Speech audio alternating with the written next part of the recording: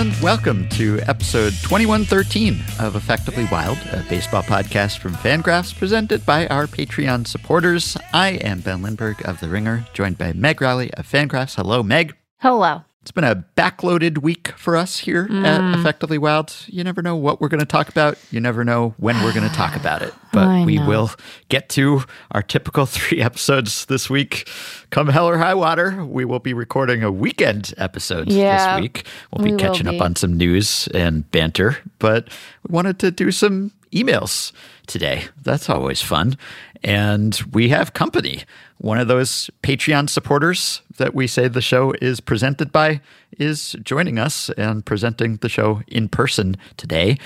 Nick Tabor, Mike Trout tier Patreon supporter. Welcome to Effectively Wild. Hey guys, thanks so much for having me. I'm glad to be here. Well, thanks so much for being here, and thanks so much for helping us be here, making it possible for us to be here.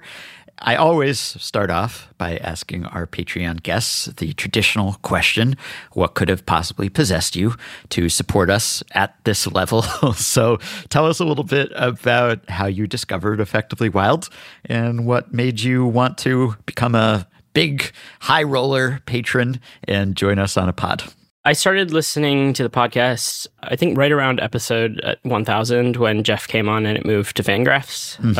I've gone back and listened to some of the back catalog before then, but not the whole thing. How dare you show up here without having done your homework? I know. Haven't gotten through every single one. I know. I also missed like 20 episodes during the pandemic because I didn't have a commute anymore. I'm really slacking there.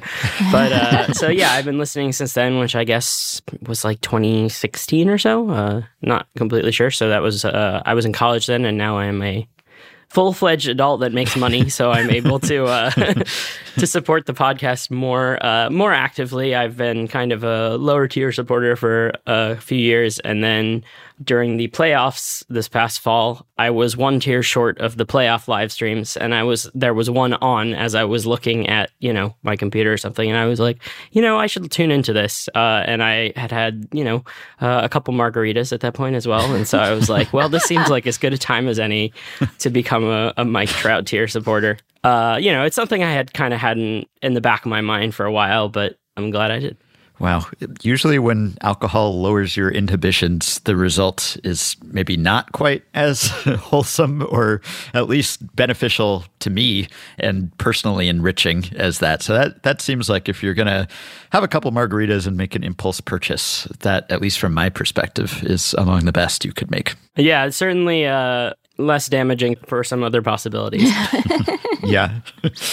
This makes me think, actually, our highest tier has always been the Mike Trout tier. Yeah. Now, these days, when Mike Trout is perhaps past the best that we have seen or will see of him, do we need to demote him from the Mike Trout tier? Ben, I mean, look, he's still...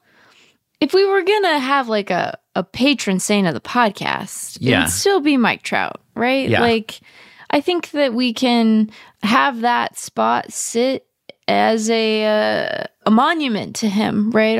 Our little, it is our version of the Hall of Fame, which maybe makes me think that we should get William Estidio out of there, but that's neither here nor there. I think it's fine. I think it's fine for it to be like the Mike Trout memorial spot. Oh, that is sad. Yeah. He's still alive, guys. He is still very much alive. There are a couple of people we have tiers named after who sadly are no longer alive, but they are still important to us and are still honored for their contributions. So yeah, I don't think we need to demote Mike Trout. He was the best, even if he is no longer the best. And he meant a lot to this podcast, right? So just in recognition of his career contributions, all the hypotheticals, all the material he has provided for us over the years. And hey, maybe he still has a bounce back in him. But he's still the exemplar of baseball excellence, even though we have a lower tier that is a Shohei Ohtani tier. Yeah. Shohei Ohtani, not necessarily better or more valuable than peak Mike Trout, just does it in a different way, maybe a even more impressive and sensational way, but war-wise, same neighborhood, right? I also think, Ben, like, it's fine, but I don't know that we need to, like, you do so much to burnish the reputation of Ohtani on this podcast. Like, I don't know if we need to do more stuff toward that end. I think that project is well in hand, you know? Yeah, it's nice that he has us in his corner, right? You know, giving him some without publicity. Us, where would he be? Right, yeah, burnishing his reputation. So, Nick, what is it that you do that has given you some disposable income to dispose on this podcast? What do you want to share with people about your professional life, where you are in the world, anything personal or biographical that you care to share? Sure. So, like Ben, I am a born and raised New Yorker from Manhattan. I currently made the questionable life decision to move slightly out of the city to Westchester and New Rochelle. I'm a software engineer working at a consulting company, mostly doing financial software related stuff. So very not exciting. But I do occasionally use some of those skills for baseball related purposes, which maybe I'll give a brief shout out to on the end. Yes. So try to find ways to kind of use those skills for my actual passions and interests, of which baseball is one of. I guess my story with, baseball and all that is not super exciting. I played growing up. I kind of took some time away from baseball in my later teenage years. And then one day, one summer during college when I had nothing going on, baseball was a thing that happened every day for 3 hours and gave me something to watch for 3 hours every day. And I kind of got more invested in the analytics and media sides and all that. So that's kind of how I came back around to baseball and Effectively Wild. It is handy in that way. It's always on, or it's on a whole lot of the time. Do you root or have you rooted for a particular team? I would say I'm a Yankees fan, but not like a super diehard one. It was wise of you not to volunteer that, I suppose, initially, because you've just turned a significant portion of the audience against you. Well, I think, we might have slowly worked towards graduating away from the most hated team in baseball. We might even be down to number 3 now, which would be... You think? Huh.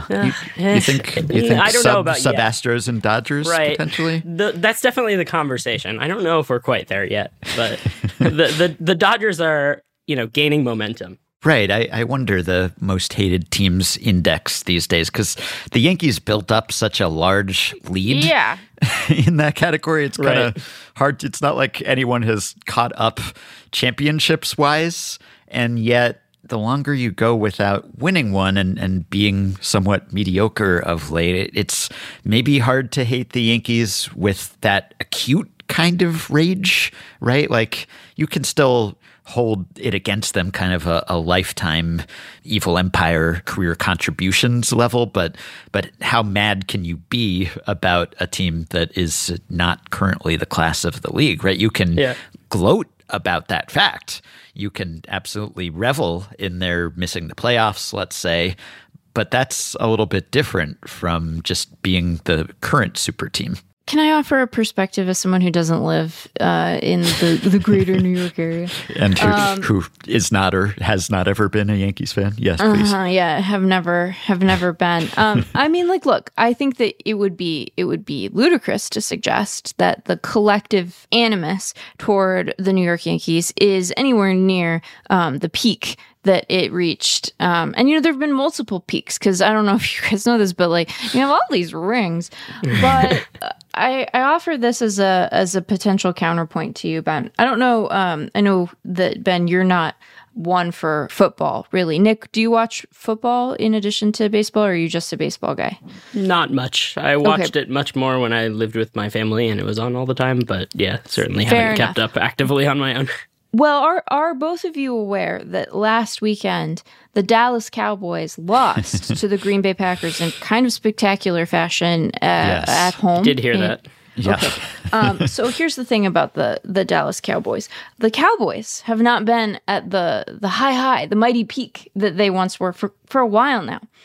But you would not know that based on the reaction that people had online to them getting thoroughly trounced at home by the Green Bay Packers, who were a lower seed, obviously, because they were on the road here. So I just would offer that I don't think we should mistake dormancy for dissipation. I think they're different. I think that all it will take is one long playoff run again for it to reanimate. And sometimes it's really telling when, you have a season like the Yankees just did where things didn't go to plan for them.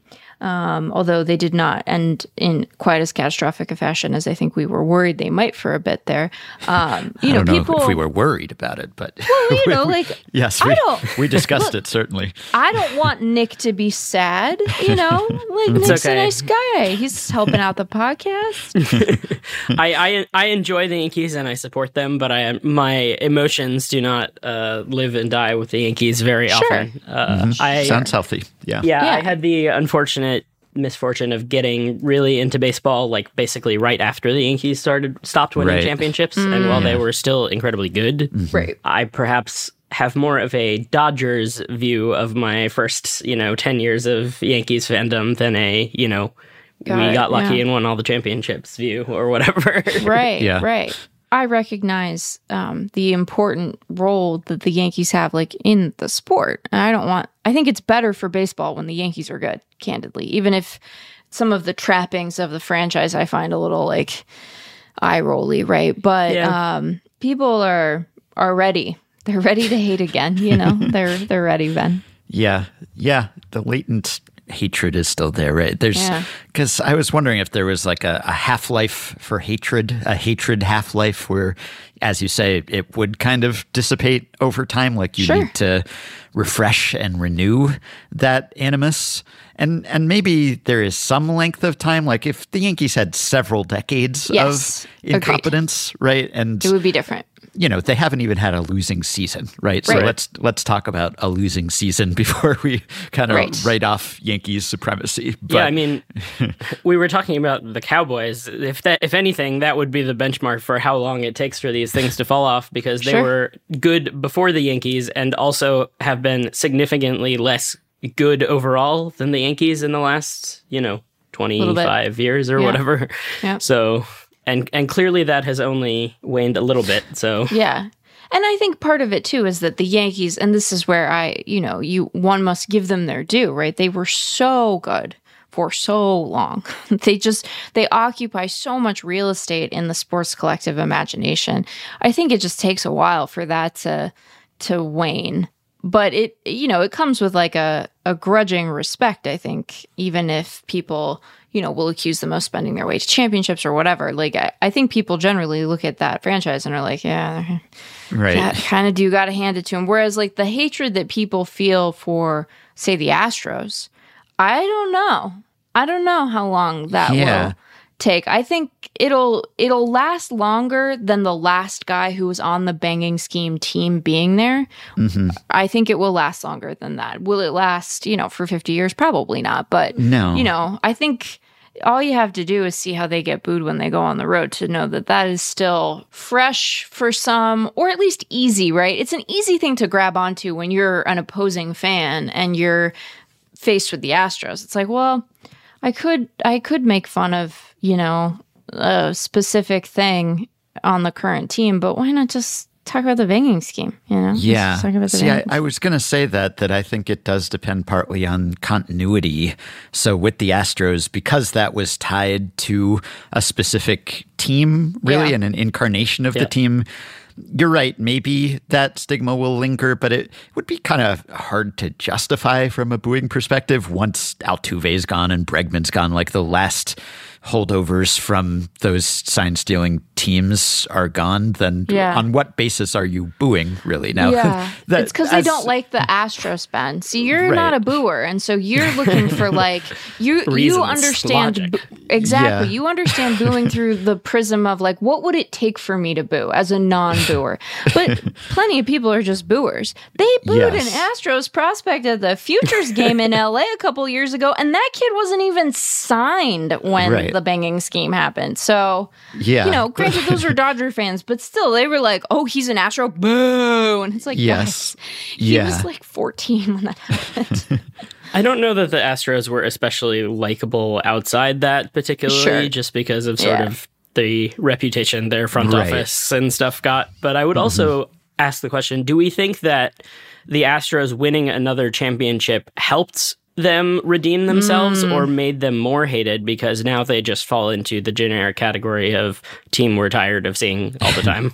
Yeah, that's a good point. I think probably the latter. I think it made a more convincing case that they weren't purely a product of the sign stealing, which I never thought they were only good because they were cheating. Yeah. I thought they were good and also they were cheating. And if anything, the fact that they were so good made it even sillier that they cheated that way, because they didn't even need to do that to be good. Right. But yes, I think it's probably harder to dismiss their just general excellence over the past several seasons because they kept winning, unless you're especially conspiracy-minded and you just assumed that somehow they have managed to keep cheating under the radar. Right. But then it has, I think, only reinforced the feeling of unfairness and people being outraged at the fact that they weren't punished more severely, that they have, to some extent, gotten away with it. They have continued to win, right? They haven't been dinged so severely that it just drove them out of contention. And in fact, some of the very same players who were on the cheating teams were still on the post-cheating victorious teams. So I think probably it only fanned the flames of the anti-Astros sentiment. Yeah. Some people really do think they're still cheating, though. Yes. Yeah. I do wonder, though, I don't think that can persist that long after the last vestiges of those teams have moved on.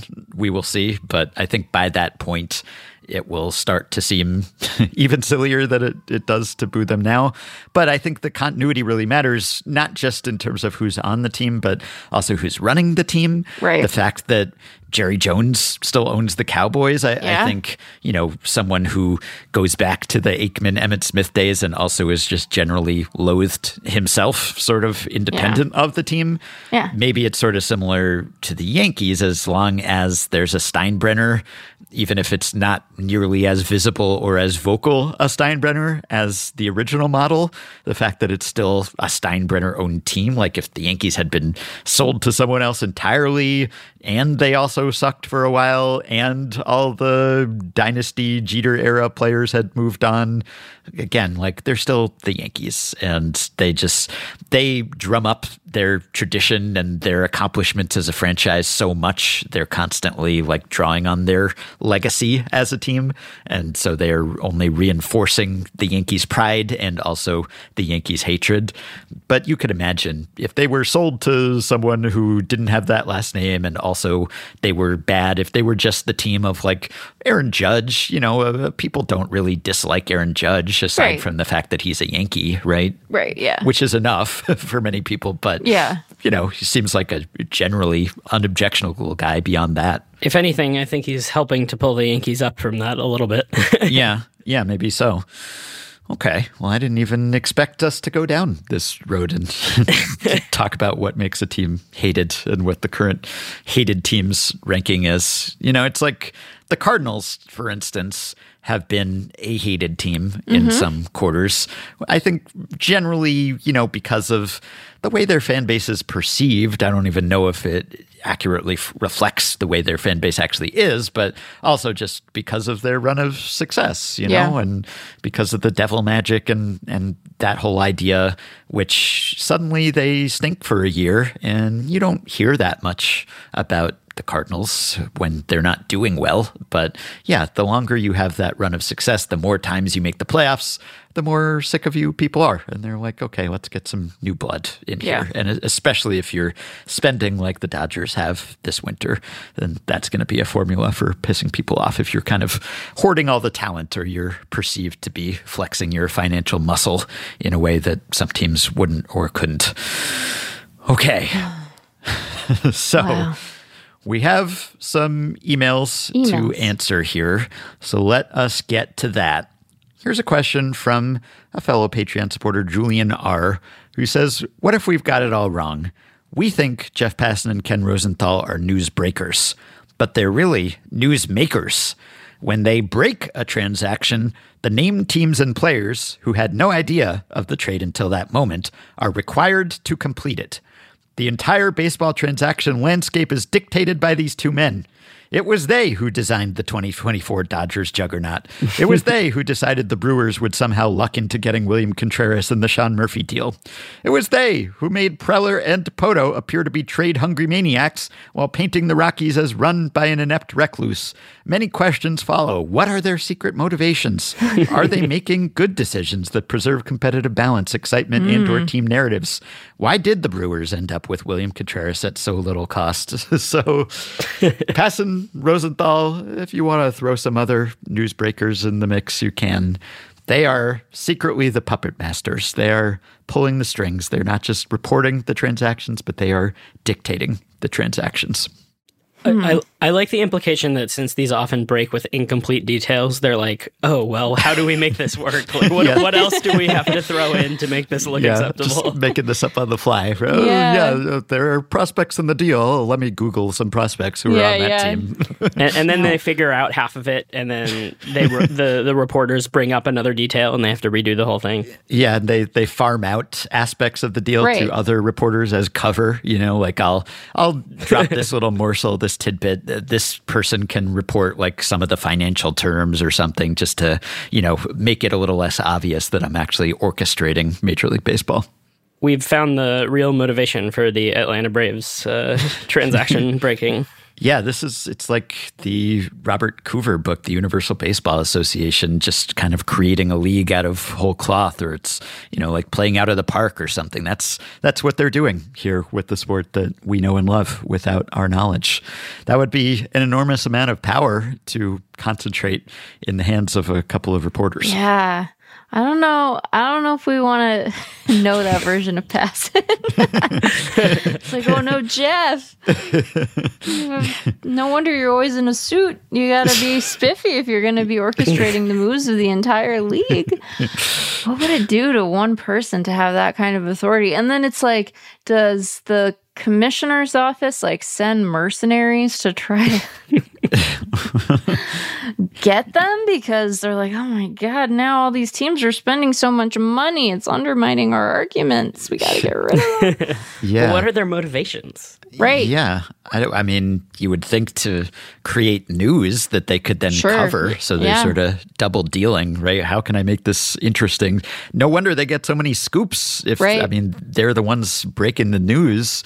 Yeah. But yeah, I mean, I guess that makes me wonder, well, why do they need to work so hard if they have this power? Right. Why are they constantly cranking out columns and podcasts and YouTube shows and such? It's an impressive work ethic, given that they are deciding what happens in Major League Baseball and also so diligently covering it all. I feel like in some ways, while I'm not super familiar with it, this would be more impactful in the NBA, where it feels like so much of the discourse and so much of the stuff is around leaks and rumors and this and that. It's it feels like that would just control the whole league, basically. Well, I was going to say, I mean, that has happened or has been rumored to happen in various ways with Woj and Shams and their competition, and some of the articles that we've talked about saying that they actually do exert some control directly or indirectly over moves that get made because of the information that they pass or don't pass and the intel that gets shared, right? So it is like that, but much more so. I just it would be so interesting, because it's I think that, in talking to those guys, my sense is that they want baseball to be fun and competitive. It's did someone in Oakland make them really angry? Why are they doing this Why to did them? They do that? Yeah. Denver's a nice town. What did Denver ever do to Jeff and Ken that they have to be met with such disdain? Maybe those are the trades they're farming out to other teams. Well, I don't know if I don't know. Are the specific transactions the biggest of Colorado's problems? I don't know. I mean, they don't, put it this way, they do not help, They're not the biggest issue, but they are an issue, If one were identifying a complete list, I think that the transactions, often the lack of transactions really is what's at fault in Colorado. Although, even Dan managed to find something vaguely nice to say about the Rockies during his Zips write-up of them this offseason. Although maybe he was just doing that as an exercise, Yeah, to show that it could be done. He could restrain himself. He could say something nice instead of saying nothing. Yeah. There are some social media accounts that are kind of deranged, like speculating about all sports being rigged, right? So this would be great fodder for them. I don't know if that's a bit or an actual conspiracy, but yeah, I mean, that baseball is basically the WWE, that it is scripted, right? That there are people just orchestrating every storyline. Yeah, I mean, I don't know that they're doing the best possible job they could, because if they did, in fact, have ultimate control over everything, and, you know, you'd think Ken and Jeff, with their experience in the industry, they'd have a good sense of what makes a good story, what is interesting to the audience. And there's been a fair amount of boring baseball and a fair amount of baseball that the audience does not respond to. Now, again, maybe that's just for cover. They don't want to make it too obvious. They don't want to get caught. Yeah, if it were too compelling, if there were never any downtime, dead air, then it would be too obvious that someone was just laying all this out in some smoky back room. But yeah, I mean, it's too much power to concentrate in two hands. So I hope that this isn't the case. Do they make the rules changes? Did they cause the lockout?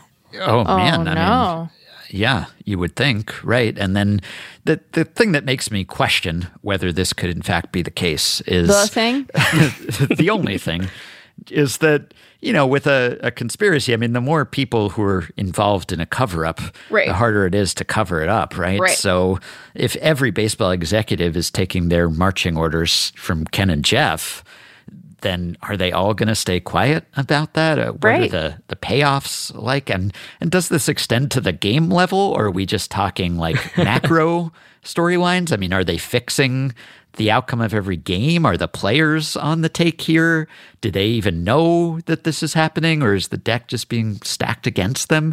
It seems like too many people would have to be kept quiet for this to be the case. Yeah, this is not the way I expected the sports journalism betting scandal to play out. No, this would be a much bigger scandal than even we envisioned.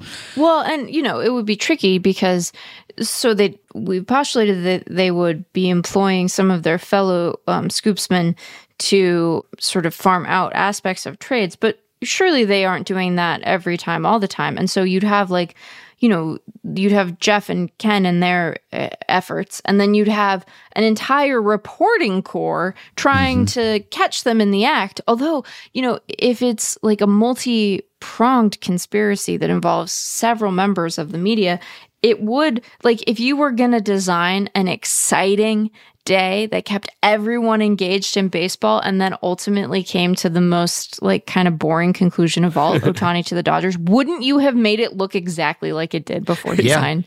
Yeah, probably. Definitely. Well, that does raise the question. You know, this is an email show. We talk about if baseball were different, how different would it be? If someone, not necessarily those someones, but someone were scripting Major League Baseball, would it be better than it is? Would be more entertained by baseball if it were in some central control? If someone were actually scripting out storylines, designing these characters, like, would baseball be better? Would we be more entertained if this were like The Matrix, you know, and it weren't really real? It were just sort of a fiction presented to us, but we didn't know it. We were blissfully ignorant. We didn't take the red pill, right? But, like, would baseball be better in that scenario? Now I'm just imagining Rob Manfred dressed as the architect. Right, in the room with all the screens. Yeah, which means he's really dressed like Colonel Sanders. I'm going to be distracted by that for a second. I question the ability of any one person to orchestrate sports better than just randomness and the ingenuity and accidents of many, many people and the worlds conspiring together can create. Like, you know, I think there is a truth is stranger than fiction aspect to things where, like, would it start to seem scripted and predictable? Would we be able to pierce that veil and know that we were watching something that just didn't have that air of reality? But beyond that, you'd have to have a writer's room and a whole staff. Probably would be too much for any one person to manage. But even so, I wonder whether humans are ingenious enough to, humans created baseball, the sport itself and the rules, and we follow it and create a community around it. But if it were just centralized and scripted, you'd think that it would be better because you could just get rid of the boring stuff, right, and you could have whatever perfect vision of competitive balance you want. But I wonder if there would just be unintended consequences and we would wish for the randomness again. I feel like people who make media are mostly very good at their jobs, I think. But also, would this make Major League Baseball as a production the new Innings Eater show? Yeah. Someone would have to write all the innings that needed to be eaten.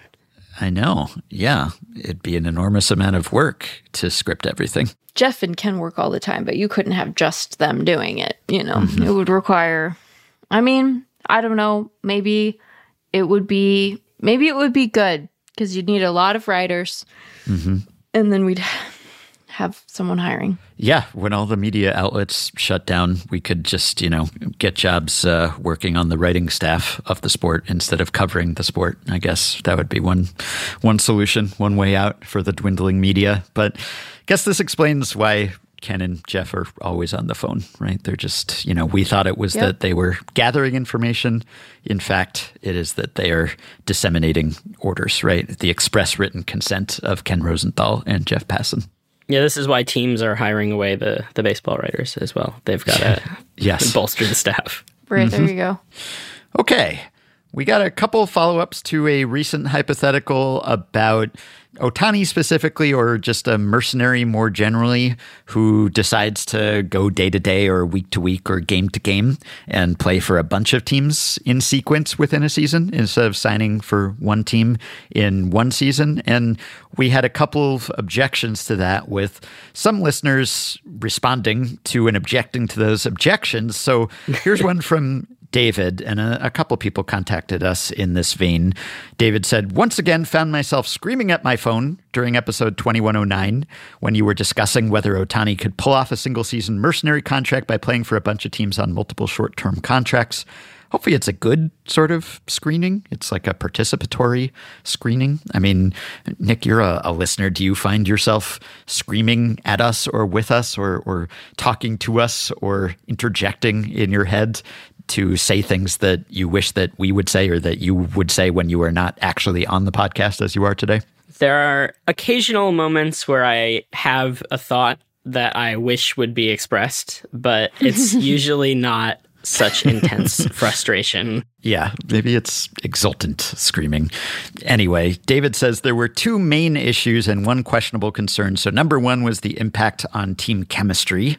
So we said, if you're truly a mercenary and you're just going clubhouse to clubhouse, will you be welcomed? How will you blend in? And will anyone root for you? And then number two, increased travel load. That could be tiring over time. And then a concern, no home field familiarity advantage if you're kind of constantly on the road. So David says, Randy Newman, podcast listener, already provided the obvious solution to this question. I love LA, and Ohtani has clearly shown the direction this offseason. Simply play for two teams in the same city. The Dodgers and Angels share exactly one home date all season on July 25th, and let's just give them the day off. Of course, they host each other for 2 games, which should be interesting. So the possible impacts, number one, plays half of each team's games, which is kind of like being traded at the deadline, although only in some. And in any case, how is this different from those who decried the advent of free agency by saying that greedy players would hop around to the biggest paychecks and destroy clubhouses? Number two, no travel. Voila, found something that will make Ohtani even better. No jet lag, no middle-of-the-night arrivals, and only home cooking. Number three, if there is such a thing as home field advantage, then Ohtani would leverage 2 home fields for the entire season. And since he's only hitting this year, he doesn't have to suffer through an Oakland road trip, but misses out on Colorado, can't have everything. Again, makes Ohtani better. In theory, we would have a problem if both the Dodgers and Angels make the playoffs, but who are we kidding? I did not do the analysis for New York, Chicago, or San Francisco, but I recall when planning visits during previous seasons that they try to keep homestands from overlapping. Could be other possibilities with Baltimore and Washington, or New York and Philly, or the White Sox and the Brewers. So a few people wrote in with scenarios like this, that maybe he just plays for the two teams that play in a single city, or maybe he just plays for a team that plays in a city and then plays for whatever the visiting team that plays against that team. So whichever team comes into town for that week or that homestand or that single series, then he suits up for them instead. So he's geographically based. He's locked into a single city, but multiple teams. Does that address any concerns? Is this workable? So you're telling me not only would the Angels lose Ohtani, they would also have to play every single home game against Ohtani, potentially? My only concern from the player's perspective is that it does limit their market somewhat, right? So if one of the advantages to this arrangement was that you basically just get to have, instead of one sweepstakes or one, bidding for your services a year, you get to do it after every game or every series. And so whoever needs you most, maybe they're shorthanded, they have an injury, they have a big game coming up, whatever it is, so they're going to pay a premium. Whereas if you are limiting your market to one or two teams at any given time, even if you're playing for two or more teams over the course of a season, that's probably going to cost you, right? Now it's going to help you. You get the perk of getting to stay where you are and not travel and maybe have home field advantage all the time instead of never. But that would sort of sap your market, right? You would be limiting your number of suitors at any particular time. I don't think you'd make more money doing it that way, almost definitely, even if you could get two teams to agree to it. Yeah. Apart from anything else, I wouldn't want another team having say in the usage of the player, right? Like, part of what you worry about with any baseball player when you sign them to a long-term deal, this is like a thoroughly unoriginal thought, but like, you worry about the injury risk. Imagine outsourcing the management of usage and training and, all of that to someone else. I wouldn't care for that at all, I don't think. You'd have to put a lot of that in the contract, or they'd just start you on like the first and last day of every homestand. Yeah. Right. Yeah. You could pit those two teams against each other. You could leverage yourself that way, so that, like, let's say you're only going to play in a single city, but a team is going to be coming in for a series, then you could say, hey, either sign me to play for you in this series, or not only are you going to lose out on employing me, but also I'm going to be playing against you, right? So in any given series, he can say, you could pay me to play for you, or I'm actually going to hurt you. I'm going to be doing my best to beat you in this series. So it's like leverage. It's like a double bonus, right? So you could extract more money that way, because the stakes are pretty high. It's not just that you're not going to have Ohtani for your games, but he's going to be going against you in those games, which is a pretty big swing from a win expectancy perspective when you're talking about going from having him to having him on the opposing team. I feel like overall this whole concept makes much more sense with the starting pitcher. Like, I imagine that life, honestly, probably being not bad, right? Like, your agent handles all the figuring out where you're going to go and how you're going to get there, and you just sit at home, you go pitch a game, and then you go back home. I don't know. It seems okay, but yeah, I don't know if bringing two teams into it or doing like all home games, I don't know. I don't think that necessarily adds the value. And I feel like with any of these arrangements, the people most likely to say no are the teams, for sure, I think. What if on one team there's a guy you really don't like, and on the other team is your best friend? That could happen. Well, then you could play with your best friend all the time. Yeah, you would just be like, I just want to play with my best friend. I want to, like, he's my best work friend. I want to play with him all the time. Yeah. And that other guy, hate that guy. Would like to play against him because I hate him. Well, we got one more follow-up in this vein from Justin, who says, I just listened to the excellent hypothetical involving Ohtani being a mercenary, just signing here and there for short-term periods. That was a great question, and it gave me an idea for an even higher stakes version. You were suggesting it might go poorly and be awkward for him to have to split loyalty like that. However, I just thought of another version. What if Ohtani had it out for just one team? What if he just decided that he's been slighted by, I don't know, say the Reds? Ohtani hates the Reds with a deep passion and is willing to sign a series of 2 to 4 game contracts with all 29 teams only based on when they were playing against the Reds. An entirely spite-based hypothetical. What kind of morale impact would it have on the average team to have to face 25 normal opponents plus Ohtani 162 times? So obviously, he's leaving a lot of money on the table in this scenario because everyone knows he has it out for the Reds. He only wants to play for the team that is playing the Reds. And that's going to hurt the Reds, obviously, over the course of a season, just from a statistical standpoint, to have to be facing Shohei Ohtani in every game. But yeah, what toll does that take on you to know that someone so has it out for you that they will just travel across the country following you wherever you go because their main motivation is beating you? I would think that'd be particularly demoralizing if it was Ohtani because, you know, everyone more or less likes Ohtani as a person. Yeah. And for him to hold a grudge like that against you, what would you have to do? I don't know, but it doesn't reflect well on your character as an organization. But I would think it would just be depressing to have baseball's darling be so dead set on you losing that he was willing to go to great lengths like that.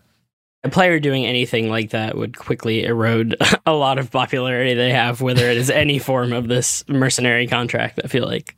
Probably, yes.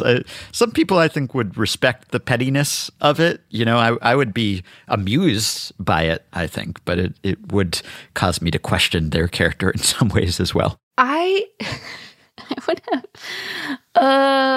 I'm deciding if I want to reveal an unflattering aspect of my personality. Do you guys ever have the experience of, like, you know, there's someone like an Ohtani. Everybody likes Ohtani, and I'm not saying I dislike Ohtani. Okay, I'm not unhinged, but, like, you know, there's somebody everybody likes, and you just don't like them, and it makes you feel crazy because you're like, why can't every other living person see what I see about this person? And then it's hard not to fixate on it because you feel disconnected from, like, the common well of human empathy we all draw from. And then imagine that guy wants to beat you specifically, so you have a real justification. It would be a nightmare. Although I bet that you would, like, rally around each other in a way that was probably pretty cool, you know? Yeah. You'd feel a purpose, and it would be to make Ohtani regret the day he ever decided that he was coming for you. But then, like, everyone likes Ohtani. So even though you're the one being picked on, everyone would take his side. It would be terrible. Yeah, it would make people wonder, what did you do wrong? What did you do? And it's is he incapable of a petty grudge? I know that he's wonderful, but, you know, he is still a person and flawed like the rest of us, presumably. Yeah, he does seem to remember. I don't know if it's at the level of holding a grudge, but he remembers being doubted. He remembers the skeptics, right? And so maybe if it were that, if some team were outspoken about, oh, we don't think he can be a two-way player or something like that, and then he's like, oh yeah, I'll show you, and I will two-way play in every game against you, if it were something like that. But yeah, I think that wouldn't be so sympathetic, you know? You would start to question, like, hey, let it go. You know, you've proved it. You've shown that you can do it. Do you really need to travel across the country just spiting this one team forever for the one time that they doubted you? So if it were something like that, but if he didn't say why it was, if he just had this mission to beat the Reds or some other team and he didn't say why, then you would have to question, like, what deep wrong did they do to Ohtani or to the world that made them the object of his hatred like this? Yeah, I feel like it's better if it's just a random team like the Reds and not like, you know, the Yankees or whatever. Okay, thank you for all the follow-ups to that hypothetical. Another follow-up, Joel says, I noticed on episode 2108, when you were talking about things that we might remember about baseball in 2023, that no one even referenced Domingo Germán's perfect game. This makes perfect sense for a multitude of reasons: the quality of the team it was against, the general distaste for Germán compared to how much we all loved Felix. But the first perfect game in more than a decade seems like a fairly important milestone, and I've not seen any reference to it in the baseball press recently. Is this exceptional for a perfect game, especially one preceded by such a drought? And do you think if we see a similar drought before the next one, that this year would be known as the year with the most recent perfect game? So I'll say, speaking for myself, it didn't even cross my mind to mention this as a possibility. I wasn't like, oh, this would be a good one if not for Domingo Germán. You know, it didn't even come to my mind. Maybe that's partly because it was Domingo Germán. Yep. Certainly, I think the circumstances probably, made it a little less easy to celebrate.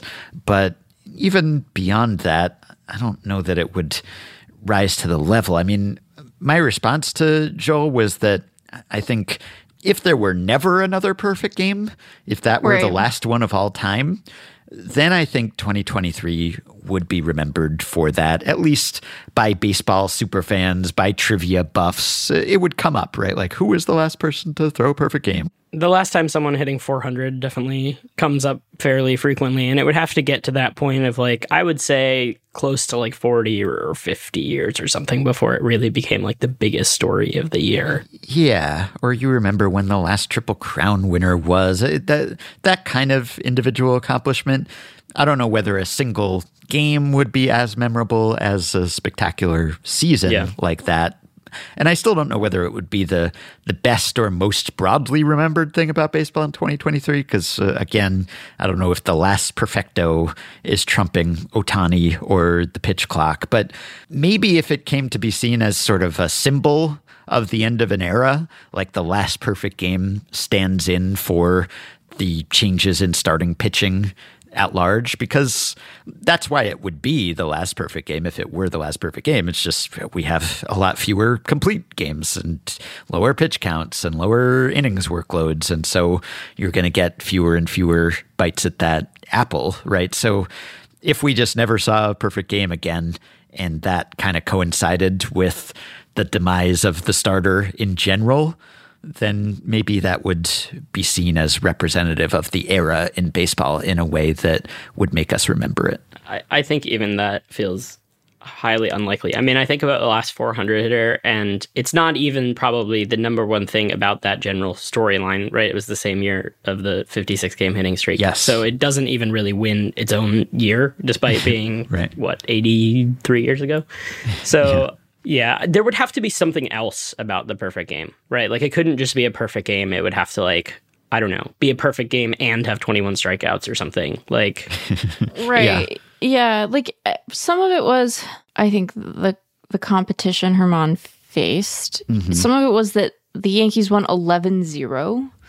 Yeah. So even though there was the tension of the perfect game or not, like, the game was never in question. And I do wonder if this is a unanticipated consequence of the no-hitter creep, because clearly a perfect game and a no-hitter are different things, and the regard that we hold the one in versus the other is obviously far greater. But I wonder if we are just kind of like, we've had so many no-hitters. Isn't that different from that?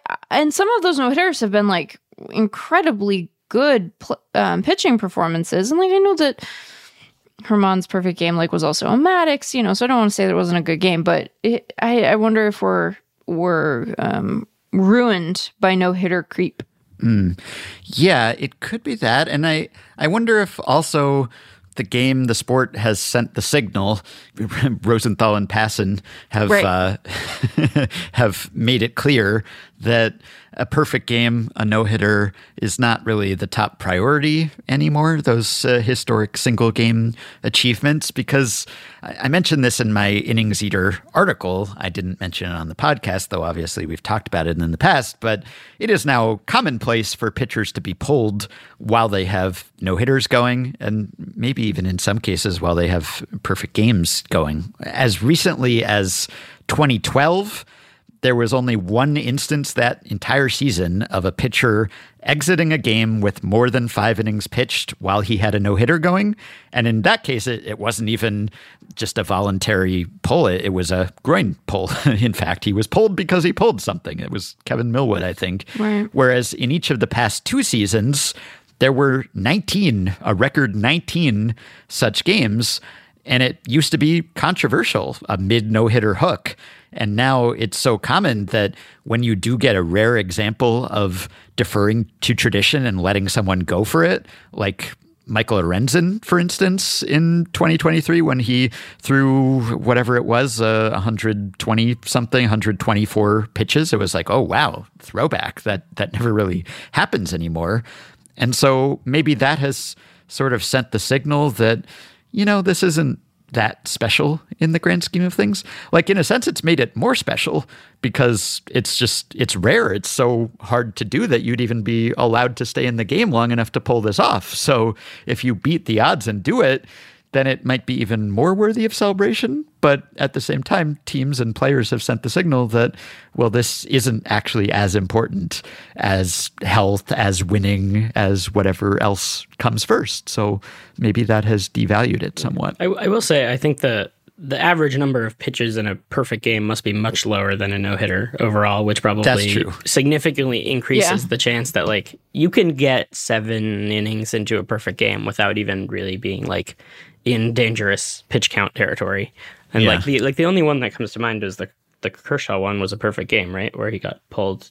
Yes. Yeah. And that was, Kershaw and his special circumstances and everything, right? So, yeah, this probably won't be the thing that we remember 2023 by. And it probably won't be the last perfect game, although it could be a while. You never know. It's kind of random, and it could very well happen this season again. But yeah, unless it were like a decades-long lull or we just never saw one again, probably not. Okay, Dennis says, the offseason seems like a good time to ask an obvious question about the postseason format. We know from Neil Payne's off-cited Unaffectively Wild work that more games is especially important in baseball in determining teams' true talent levels. We also know people have been wringing their hands about the playoffs being expanded and weaker teams sneaking in and eliminating stronger teams. I would think an obvious solution would be to make the earlier rounds longer than the later rounds, i.e. 7-game wildcard series, 5-game division series, 3-game championship series, 1-game World Series. Oh. This would theoretically make it likelier that the best teams prevail. And as an added bonus, a 1-game World Series in quotation marks, would mean a Super Bowl-like atmosphere that I imagine would be great for revenue and getting more eyes on the sports championship. I can't see an obvious argument against this approach other than tradition, which obviously would be impossible to overcome. Nick, clearly you can see an obvious argument. What elicited that groan? Well, I mean, I suppose tradition, but more generally speaking, like, it definitely seems ridiculous that as you get further, like, you don't, I don't know, play more games. Like, that just, maybe that's just me adhering to tradition, but even beyond that. Yeah, free your mind, Nick, come on. I mean, yeah, you'd make a lot of money from a 1-game World Series, but the league would never do this from a revenue, like, there's no shot. Like, even beyond, like, the actual, like, attendance or making an event of it, right? Like, running, I don't know, 6-7-game wild card series or something at the same time, like, would, like, those games would start to make much less money, and then you'd be leaving the less high stakes games on the table. Like, the league would never, I think this is like a complete catastrophe from the league / revenue perspective. Yeah, you are misaligning your number of games and your championship leverage index, basically, right? Like, the deeper you go into the playoffs, the more those games matter, the more decisive they are. And in this scenario, the fewer of them you would have. So it would achieve that goal, I guess, of making sure that once you get to that final round, that the better teams are left standing. And I'm receptive to the idea of continuing to expand earlier rounds, not at the expense of the later rounds, but people will. I mean, we went from the 1-game wild card playoff or play-in to 3 games now, and people will say, "Oh yeah, the division series should be 7 games." And other than scheduling concerns and everything, I'm not against that sort of thing, but. Yeah, robbing Peter to pay Paul here, robbing yourself of World Series games to give yourself more wild card games, which are just inherently less interesting, lower stakes. That's just not going to work so well. No. It's a valiant attempt to address one complaint that people have about the postseason, but it would cause other, maybe even more vociferous complaints. Yeah, I don't think this would be popular with almost anyone. No. Can you imagine the ratings for like wild card series game 6 or something? It's not going to be great. Also, because all of those series are happening at the same time, so you wouldn't even get to watch a lot of it because you'd be like, which game am I even engaged with right now? Right. And yes, having a 1-game World Series would be extremely exciting. Now, I don't know whether it would detract from the legitimacy of a championship. Obviously, you'd have to run the gauntlet and get through the hurdles of those early rounds. And so the teams that made it that far maybe would be seen as more deserving. But then with a single kind of coin flip game, especially, it's a super coin flip once the better teams are left standing and you're just having like one ace against the other ace or a bullpen game or whatever, right? So it might detract from the legitimacy of the title. And there's only so much you can do to drum up interest. Like World Series games are, selling out anyway, right? And unless you're going to do the Scott Boras idea of like the neutral site World Series, which we don't like, and we've talked about that multiple times, but it's still going to be kind of unpredictable where the game is being held, unless you do have some sort of predetermined site, which is bad for any number of reasons. So it's not like you're going to be able to build it up into some week-long spectator event and only so many people fit in the ballpark.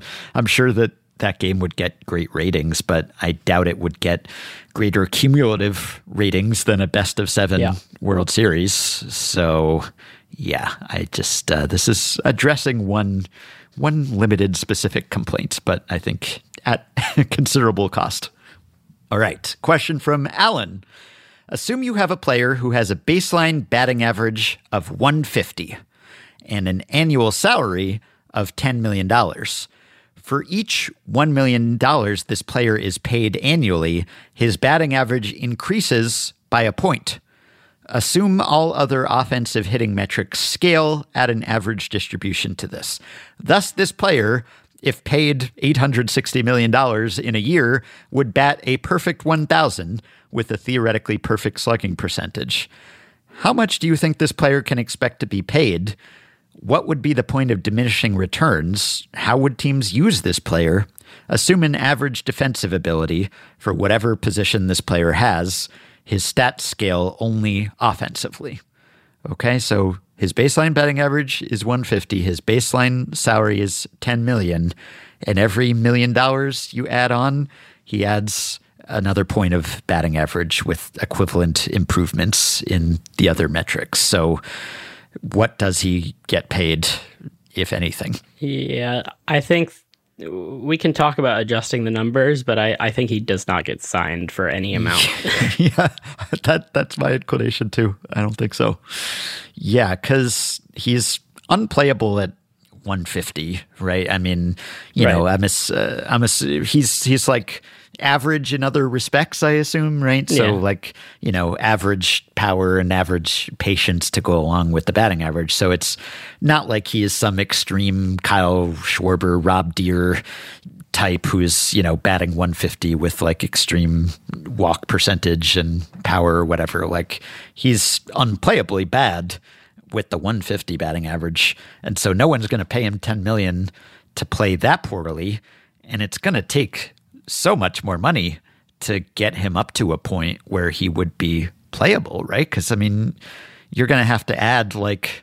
Yeah, it's like $100 million before he's a starting player. $100 million for him just to be like an average player, right?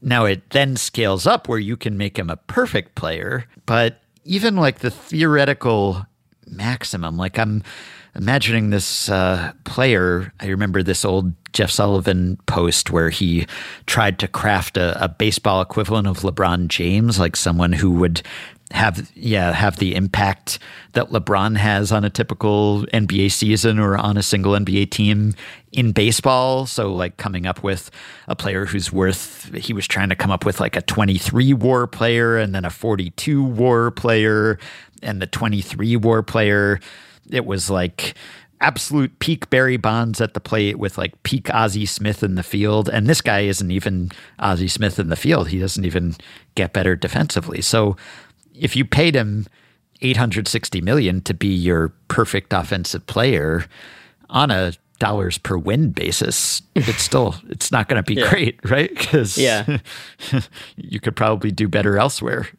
Yeah, I mean, you're essentially saying we will have a completely replacement level team everywhere else, probably for multiple years as a result of paying this guy for 1 year. Yeah. Yeah, I will say, though, for the hypothetically perfect player, Ohtani / being a two-way player certainly makes those stats look a little bit less ridiculous, even though they have to be all on one person. Yeah, that was the other scenario Jeff contemplated, I think, where he's like Bonds and Ozzie Smith and also Kershaw or something. Like he pitches, he does everything well. And even then it was hard to make a single baseball player that valuable. But yeah, like this guy, he'd have to be worth like 100 WAR to be like a league average dollar per WAR player, like on the free agent market. If the going rate for a win is like 8 or 9 million or whatever it is now, then for him to be a $860 million player, he'd have to be like 100 WAR. And obviously that's just, I think, even theoretically impossible. So yeah, sad to say, I don't think this guy gets signed. I don't think he gets signed to be terrible, and I don't think he gets signed to be amazing either. What numbers would we have to get to make it reasonable? Like start at like a 200 average and like drop it to like 5 million per point or something? So that's like... Or 500,000. Oh, yeah. Yeah. So that might be within the realm of possibility, perhaps. Because there is value to concentrating all of that value in a single roster spot, obviously. And so if this guy is by far the best player ever and you're getting all of that WAR within one single spot and you still have some money left over to upgrade your other spots, then that could be... That concentration of value becomes less valuable when you don't have money to make those other spots valuable. So it's kind of like you're kind of stuck there. But what if, okay. How can we salvage value? So like, what if, but the player's really good, right? In this hypothetical, the player's like really, really, really good. Potentially. But he's only signed to 1 year? Yeah.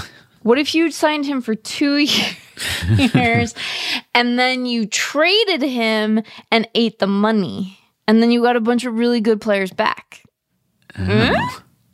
No, it's a terrible idea. I was just trying something, so that there's something. I was like, Meg, you haven't talked in a little while. You're sitting here, you're ruminating over sports media news. You're doing a podcast. Give an idea. Yeah, it wasn't a good one. Sorry. I like the concept of the sliding scale player, or like the Build-A-Bear, like the Build-A-Baseball player. You know, you can customize him. Like you can go for the premium add-ons. Like. I think this would be kind of fun if you approached it in a way of like, I know people have done like stats to value like how much is one home run worth to like your salary potential or whatever, like especially with like arbitration and stuff like that. If you like took a similar kind of approach and found an actual value for every like thing that a player could do and decided how you would build them optimally with the money you had, that would be kind of interesting. Yeah. All right. Someone calibrate this scale perfectly for us, where it would be something that would actually make teams think, and they wouldn't just dismiss this out of hand. Okay, question from Phil in the UK. Before a lot of sports settled down and had their official rules fully formed, it's never fully formed, we still get some changes, the number of players on a team often varied, even in the same game. For example, in the late 19th and early 20th centuries, there were quote-unquote gentleman versus player cricket matches where the gentlemen, who were amateurs from wealthy backgrounds, were often allowed to outnumber their opposition, the players who actually earned money by playing cricket professionally. Cricket has a long and inglorious history of social snobbery. I think this is another example where baseball is different from other team sports. If you were offered the chance of an extra player on the field in soccer, football, basketball, cricket, ice hockey, etc., that would be a big advantage to that team. In baseball, I don't think it would always be an advantage. In fact, there may be teams who would prefer to field fewer players. So my question is, what would happen if the league changed the rules so that for each game, each team could choose the number of defensive players they would field for that game? They could stick with the standard 9, or go to a minimum of 2, pitcher and catcher, or a maximum of 26, the active roster size, or any number between. The advantage of having more players would obviously be more defenders, so greater defensive efficiency. The advantage of having fewer players is that your hitters would come to bat more often. I'd allow teams with 5 or fewer players to have a ghost runner when a base runner also has to then hit. An added bonus is that we get to use the term ghost runner correctly. The Angels could have Mike Trout bat at least once in every inning. I guess that's if he were a pitcher or a catcher in this scenario, right? But yeah, we sometimes get questions along these lines, like what if you could manipulate the batting order? What if the manager had some discretion in who he could send to the plate? And there was something like this, the golden batter rule with the Savannah Bananas, right? Where, kind of targeting that weakness or strength, or at least idiosyncrasy of baseball, that you can't just always put the bat in the hands of the best player, or even the ball at times, right? Trying to combat that and allow for more strategy or customization there. But this case has to do with actually the number of players in the field, and then you would just sort of shorten your lineup accordingly. I think you would want a lot. I don't know any numbers on this, but I think having 15 fielders would make a pretty big difference. And you'll have some marginal hitters, but it's not like they will be black holes who hit 0, right? Right. You'll still score runs. I think having a pretty large number of players would be beneficial. Maybe even to the point of just playing every capable position player on your active roster. Yeah. Every time. Yeah. Yeah, I agree. I don't think there would be that much variation in this, because even if you had, say, Shohei Ohtani pitching for you and Mike Piazza catching or whatever, right? You have an incredible offensive pitcher and catcher, and if you just pulled everyone else off the field, then your batting order would just be Ohtani Piazza, Ohtani Piazza, Ohtani Piazza. That would be great. You'd score a lot of runs.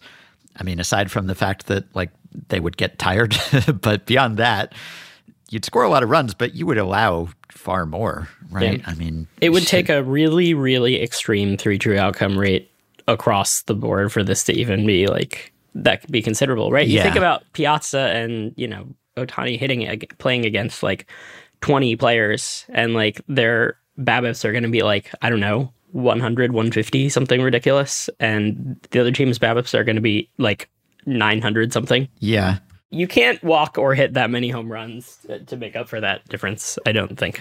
No. Yeah, it would certainly help if you had Ohtani pitching and, striking out 30% of hitters or whatever. You're going to get fewer balls in play, but almost all of the balls in play are going to be hits. So, yeah, I think people underestimate just how much subtracting or adding one fielder would help you. Obviously, there's going to be a point of diminishing returns where the field is full of fielders. It just it looks like it'd get real dangerous out there. It would, yeah. I mean, it would get to the point where it was the kids shagging flies at the home run derby, except they would be adults and they would cover all the ground. Nothing would fall in.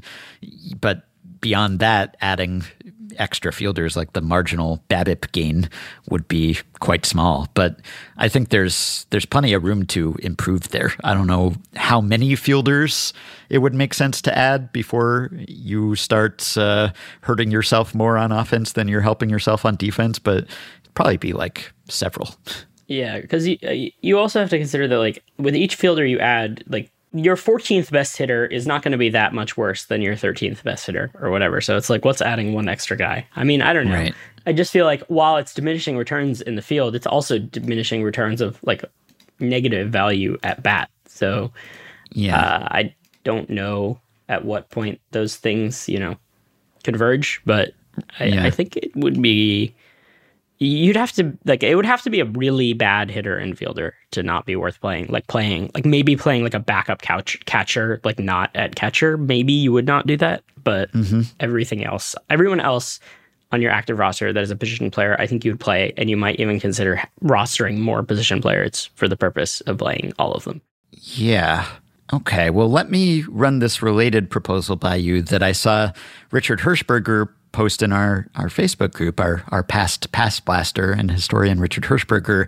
This was a proposal from Sporting Life, November 12th, 1892, when pitching had gotten too good, one of the periods in baseball's history when offense was at a low ebb, and so the games had gotten uninteresting, right? The following year, they moved the pitchers back instead of implementing this proposal.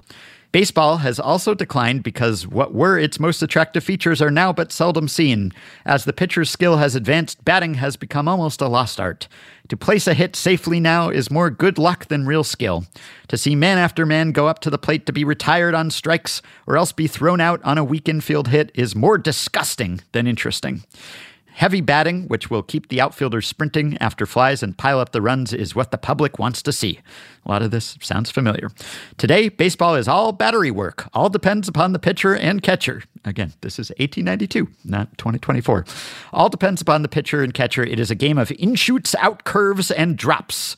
Maybe we wouldn't put it quite that way these days, but sort of similar sentiment. And this is why the interest has declined. Amend the rules so as to give the batsmen a chance.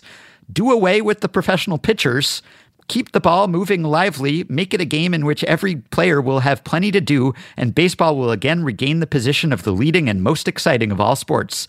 Here's the proposal. There are 9 innings to a game and 9 men to each side. Making every man on the 9 pitch 1 inning seems to be a plan which would solve the difficulty. Give us the old-time slugging matches with the big scores, and there will be big crowds to witness the games and plenty of money for all concerned. So everyone has to pitch. I mean, this just makes hitting better. Yes, right. It doesn't necessarily make... Well, I mean, I guess this wasn't the issue at the time, but, like, it doesn't make, like, balls in play or, like, stealing. This just makes pitching worse.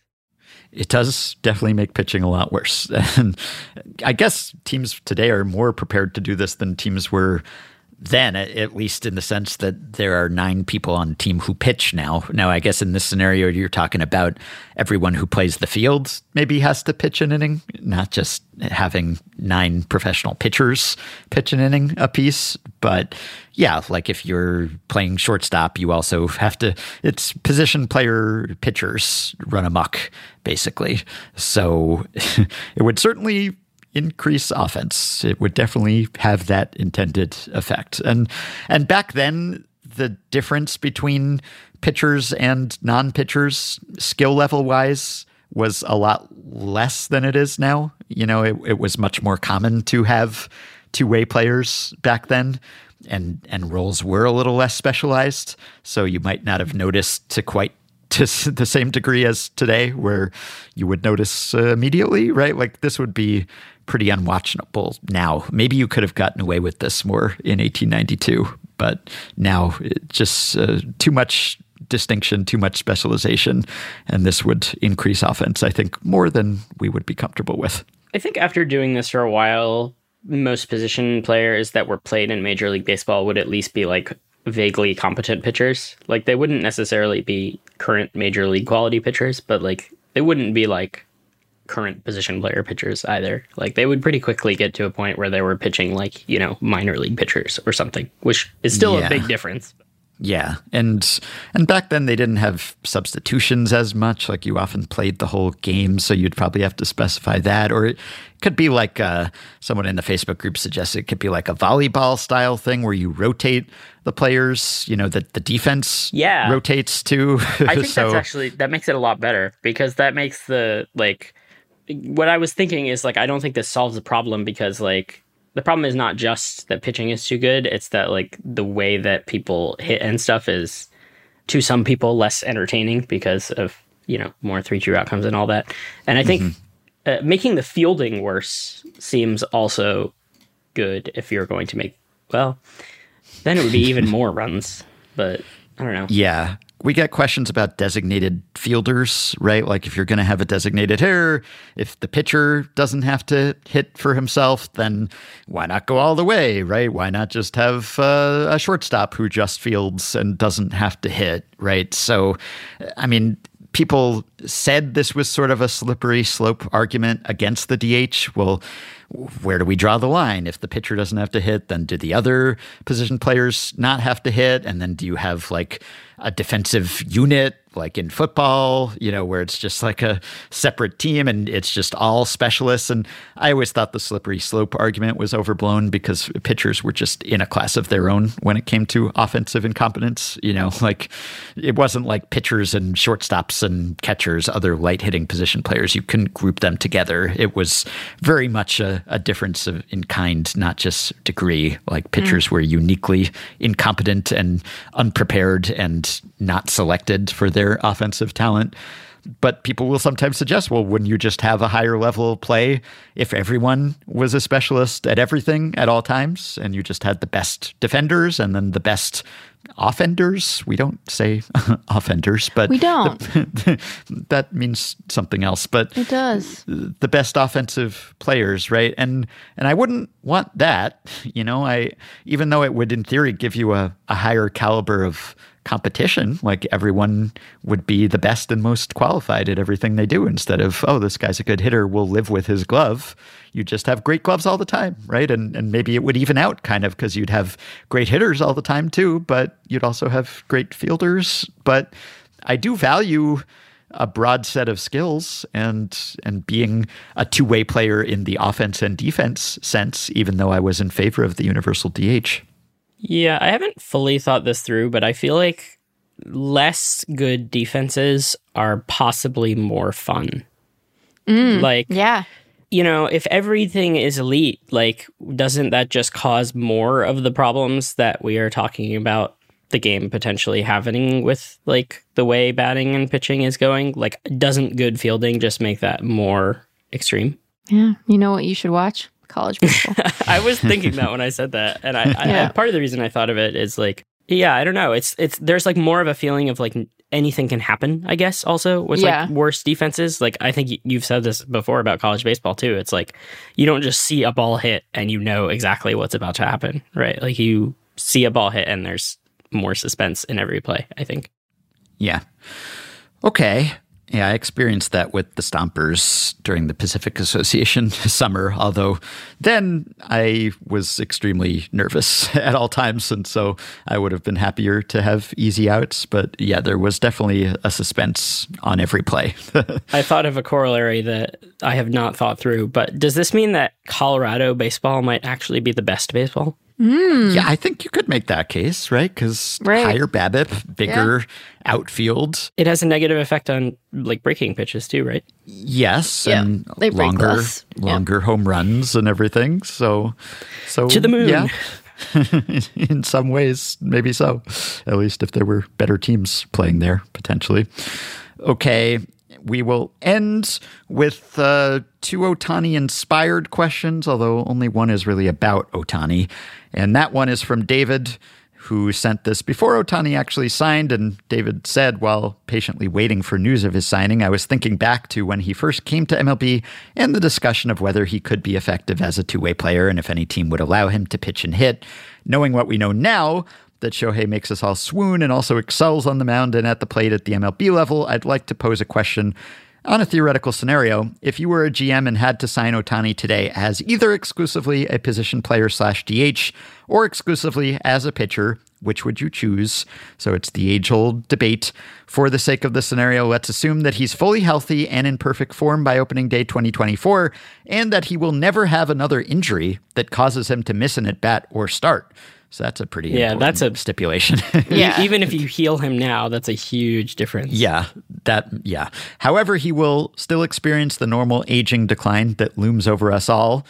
Does your answer change if you view the scenario as a fan, writer, editor, or podcast host? So, yeah, this really affects things, obviously, because with a pitcher, Ohtani, injury risk is one of the major considerations there. So if you're saying that he gets to be super healthy, durable pitcher who never misses a start, then that swings things that way, although I still don't think that would be my answer. What's your answer? Was the question what would be more fun or what would be more valuable? Well, I guess it depends on your perspective. Right. So if you're the GM who's doing the signing, that might be a different answer from us just as spectators or as media members. So if the answer is different, depending, then you could explain that. I think you'd be more valuable as a pitcher just because there are not pitchers who exist who are always healthy. And there are batters that exist that are much closer to always healthy. And I think if any ace level pitcher had the stipulation that they could not ever get hurt, they would be immediately like twice as valuable. Or maybe not twice, but a lot. A lot more valuable, yeah. It might depend on what kind of fielder we think he would turn out as. I think we all sort of assume that he'd be at least a above average like outfielder. Just because he has the tools for that. But yeah, I think the fielding value would likely diminish at least somewhat starting basically now. I mean, he's he's certainly already in age where that's relevant. And I feel like without injuries, pitchers probably last longer overall. Like there are much more like elite level 40-year-old pitchers than hitters nowadays, I think. The bigger concern is just that most of them are hurt often. Does our answer change at all though? Because so he's only doing one, right? I want to make sure I understand the rules. He's only doing one thing and he can't get hurt. Right. So then don't you put him in the field? I think I would. So certainly if not for the he's invulnerable condition, then I would definitely pick position player if he could get hurt, just because the injury risk that he incurs as a pitcher. But even if you're guaranteeing that he won't get hurt, I might still pick position player because I think his ceiling. Now, if he can't get hurt as a pitcher, does that mean he's immensely durable within games too? Like he can just throw 9 innings every time? Like can he pitch every game? Injury, fatigue. I don't think we get to conflate fatigue with injury. Yeah, if we say he's used like a regular starter these days, he just doesn't get hurt in that role. Now, if you know he's not going to get hurt, right? If we have the magic seeing eye perspective we sometimes have in these questions where it's like we're aware that he can never get hurt, you as a manager might deploy him a little differently even though he could still fatigue, right? Like you might be comfortable pushing him a little deeper into games provided he's not showing signs of fatigue because you're like, well, his arm's not going to blow out if I do this because he's invincible. Yeah, there's a slippery slope there. Like what counts as pushing him too much? And I mean, I guess that boils down to the question of how much of pitcher usage is because fatigue causes ineffectiveness versus injury. Right. Yeah, I think his ceiling is probably still higher as a hitter and plus defensive outfielder if you think he could be that, which I do. And plus that way you see him play every day and you see him show off more of his skills, which I think is better from an entertainment perspective.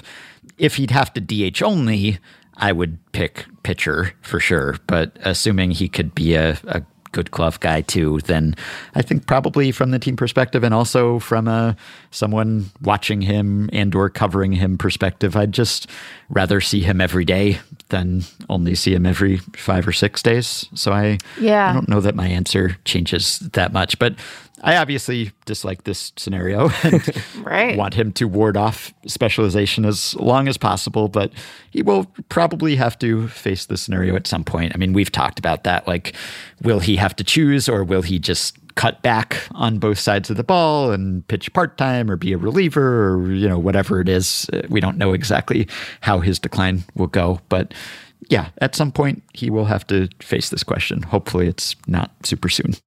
For the record, he's in his best seasons, he's been worth about the same amount as a pitcher in his best pitching season as a hitter in his best hitting season. So it's actually a pretty close comparison. I feel like being hurt as a pitcher plus extra playoff value of good pitchers still makes me lean pitcher. But yeah.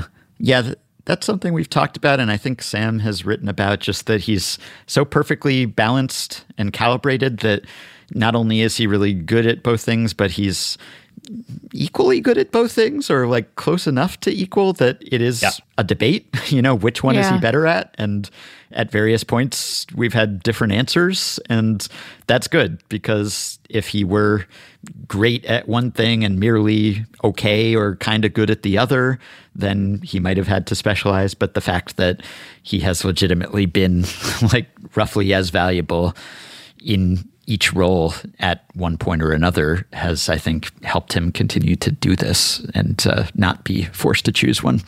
All right. Last question from David, who says, as a lifelong baseball fan who's always been on the side of players, I have to confess the $700 million contract for Ohtani gave me an ill feeling in the pit of my stomach. I couldn't help it. I know he deserves to get whatever he can from the market. I'm not blaming him. What I dream about, though, is a player who would say to management, okay, I and generations of my family will be able to live unimaginably well on 500 to 600 million. And, we can lower the amounts if we want to take into account the time value of money and everything that we've talked about with his contract in particular. But so management, in order for me to sign with you, I demand you put in writing that you will take $100 million of this money, and rather than give it to me, you will, for the length of my contract, pay the folks at our stadium better so they can afford to live in our city. Hire more of them so fans don't have to stand in line for 2 or 3 innings to get a beer or a hot dog. And by the way, make that beer and hot dog less expensive so a family can enjoy the experience without gouging huge holes in their bank account. Naive beyond all reason, I know, but a fan can dream. So this scenario is basically like the Atlanta Braves Foundation, except instead of 1% of the contract, it's a higher percentage. And instead of just going to charity or whatever the foundation deems appropriate, the player is saying, like, take this however many million you were going to pay me and distribute it thusly to our concession workers or to other underpaid people in the organization, or I guess outside the organization. Like, take this money and do some good in the world that I specify. I feel like the Dodgers this offseason have actually started to put this kind of question in play in terms of like making it more obvious that players are starting to consider things more than money in certain cases. Mm-hmm. And I'm not convinced that that's actually a good thing, as much as people like players not, trying to maximize their earnings. I feel like it makes it more likely that players will gravitate towards the same teams for the same reasons, because if the money is not a concern, what can you offer? Like, you can't do that much to convince a player to come to you over someone else. And then you'll end up with players gravitating towards the best teams, certain cities, etc. So I think it might actually be bad for the sport if players aren't largely money driven. I think it would be really great to see, and we have individual players who have done this, but and certainly I think the union in recent years has been more active on this front. But I think that players sort of having a broad understanding of solidarity with other workers is a really powerful thing, right? It would be great if next season we don't have any stories of teams staying at hotels where the staff is on strike and the players are essentially crossing a picket line as fellow union. They're not in the same union, but as union members, right, to stay there. So I think that there's power in that. And I think that it would be really great and meaningful to see it exercised broadly. I am nervous though about shifting our understanding of where the responsibility lies for all of the things described in this email toward the players. Those are management responsibilities, and I agree that they have them, and the fact that stadium workers don't get paid enough is a really big problem. And the fact that, I think that all of those things are big problems, and that the responsibility for fixing that needs to sit with management. It shouldn't be the player's responsibility to do that, not because there isn't power and solidarity, but because those are responsibilities that sit with ownership. But it would be really cool if, someone in a position where it's like, you're a franchise player, you're not going anywhere, you have a big contract, you're important to the competitive hopes of the team. I understand it would be uncomfortable, but being like, our concession workers really need to make more money. You don't need to be the one that writes the check.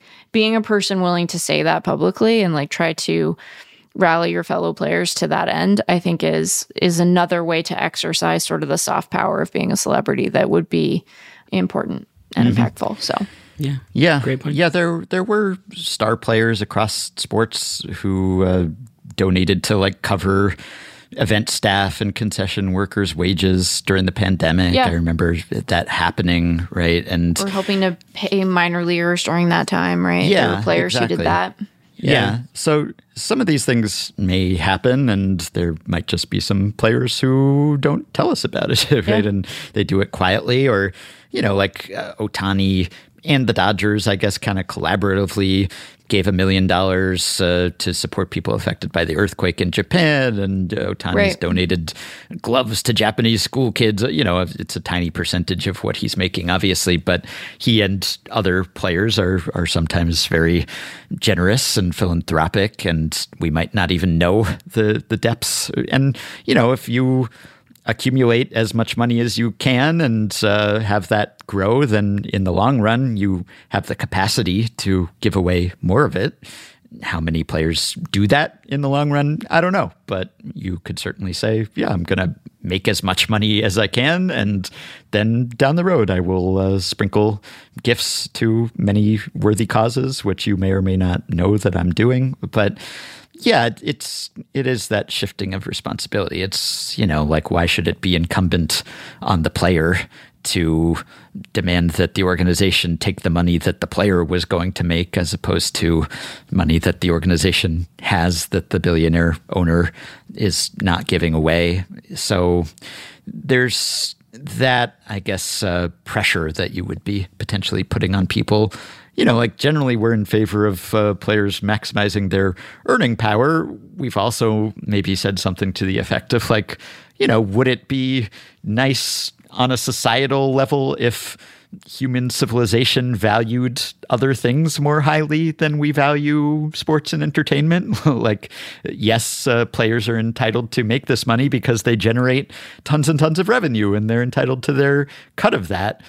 Would it be nice if, nurses or teachers or whatever, lower paid people who do some societal good but don't generate as much revenue directly, if the earnings could be shifted to them somehow? If we were scripting society the way that Passan and Rosenthal are scripting Major League Baseball secretly, would we draw it up so that a single baseball player makes hundreds of millions of dollars, or that the single owner makes billions of dollars, as opposed to some more equitable distribution? Maybe not. Maybe that would be the best way to do things. This starts going on a very not baseball related road. It does. It does. Yes. Right. Exactly. So, yeah, I don't hold it against any player for getting theirs, really. And I'm sure that many of them are quite charitably inclined, and all of them have some sort of foundation where they give away something. We don't know exactly how much they give away, but yeah, to feel like you would sort of have to performatively say, it wouldn't affect your quality of life or your family's quality of life if you were to do this. If someone decided to do this, I guess I would say that's a nice thing to do. I would applaud that generosity, I suppose, but I definitely don't consider it selfish when someone doesn't do that, I guess, any more than it's selfish for anyone in any industry to make hundreds of millions of dollars. Yeah. I will resist continuing, as this is a baseball podcast. Yeah, well, At the very least, they could all sign up to be Mike Trout tier Patreon supporters. That'd be a nice gesture. Yeah. Give back a little bit, which I guess takes us to the end of this episode and the part where we thank you, Nick, for joining us, and also give you the opportunity to plug anything or promote your baseball work or any of your social media presences or anything else. Social media, I'm everywhere as Poke Bunny. I used to play professional video games under that handle. Oh, what did you play? StarCraft 2. Oh, awesome. Baseball-wise, most of my recent baseball/stats/software work have been related to a baseball video game called Mario Superstar Baseball. So if you have ever heard of that or played that as a kid, I guess I can provide a link to Ben to learn about this. And it's really cool to do sabermetric work on a baseball world that is completely different, and like all of your assumptions like are no longer true. So I've had a lot of fun with that, about like trying to figure out like what actually matters in a baseball world that's like, you know, not real. I co-wrote a book about that. I mean, it was real, but it was a different level of baseball for sure. Yeah. So I've had a lot of fun with that.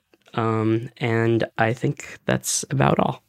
All right, that will do it for today, but not for this week. As mentioned earlier, we will have a weekend episode, which is good because we have plenty to talk about. A Josh Hader signing, a bleak week in media, the latest demise of Sports Illustrated, and so much more. In the meantime, you can make like Nick Tabor and support the podcast on Patreon by going to patreon.com/effectivelywild. The following 5 listeners have already signed up and pledged some monthly or yearly amount to help keep the podcast going, help us stay ad-free, and get themselves access to some perks. Jason Jester, Jacob Stewart, Justine Dakotis, Alexander Pietras, and Tommy Whitman. Thanks to all of you. Patreon perks include, well, as you heard, potential podcast appearances, but there are plenty of perks at lower levels of support as well. Prioritized email answers, shout-outs at the end of episodes, monthly bonus episodes, playoff live streams, discounts on merch and ad-free Fangraphs memberships, and so much more. Patreon.com/effectivelywild. If you are a Patreon supporter, you can message us through the Patreon site. But whether you are or you aren't, you can contact us via email, send us your questions and comments, send us your Effectively Wild intro or outro themes, as did listener L. Warren, who supplied both today's intro and today's outro. It's the beginning and the end of the same song, a newly submitted theme to join our listener-created rotation. L. Warren put the Effectively Wild theme song up on his Bandcamp page, which I will link to on the show page if you want to check out the theme or his other music. You can rate, review, and subscribe to Effectively Wild on iTunes and Spotify and other podcast platforms. You can join our Facebook group at facebook.com/group/effectivelywild. You can follow Effectively Wild on Twitter at EWPod, and you can find the Effectively Wild subreddit at r/effectivelywild. Thanks to Shane McKeon for his editing and production assistance. Normally at this point, I would wish you a wonderful weekend, and I suppose I still will. In fact, hopefully we will help make it more wonderful by recording a Saturday episode, and so we will talk to you soon.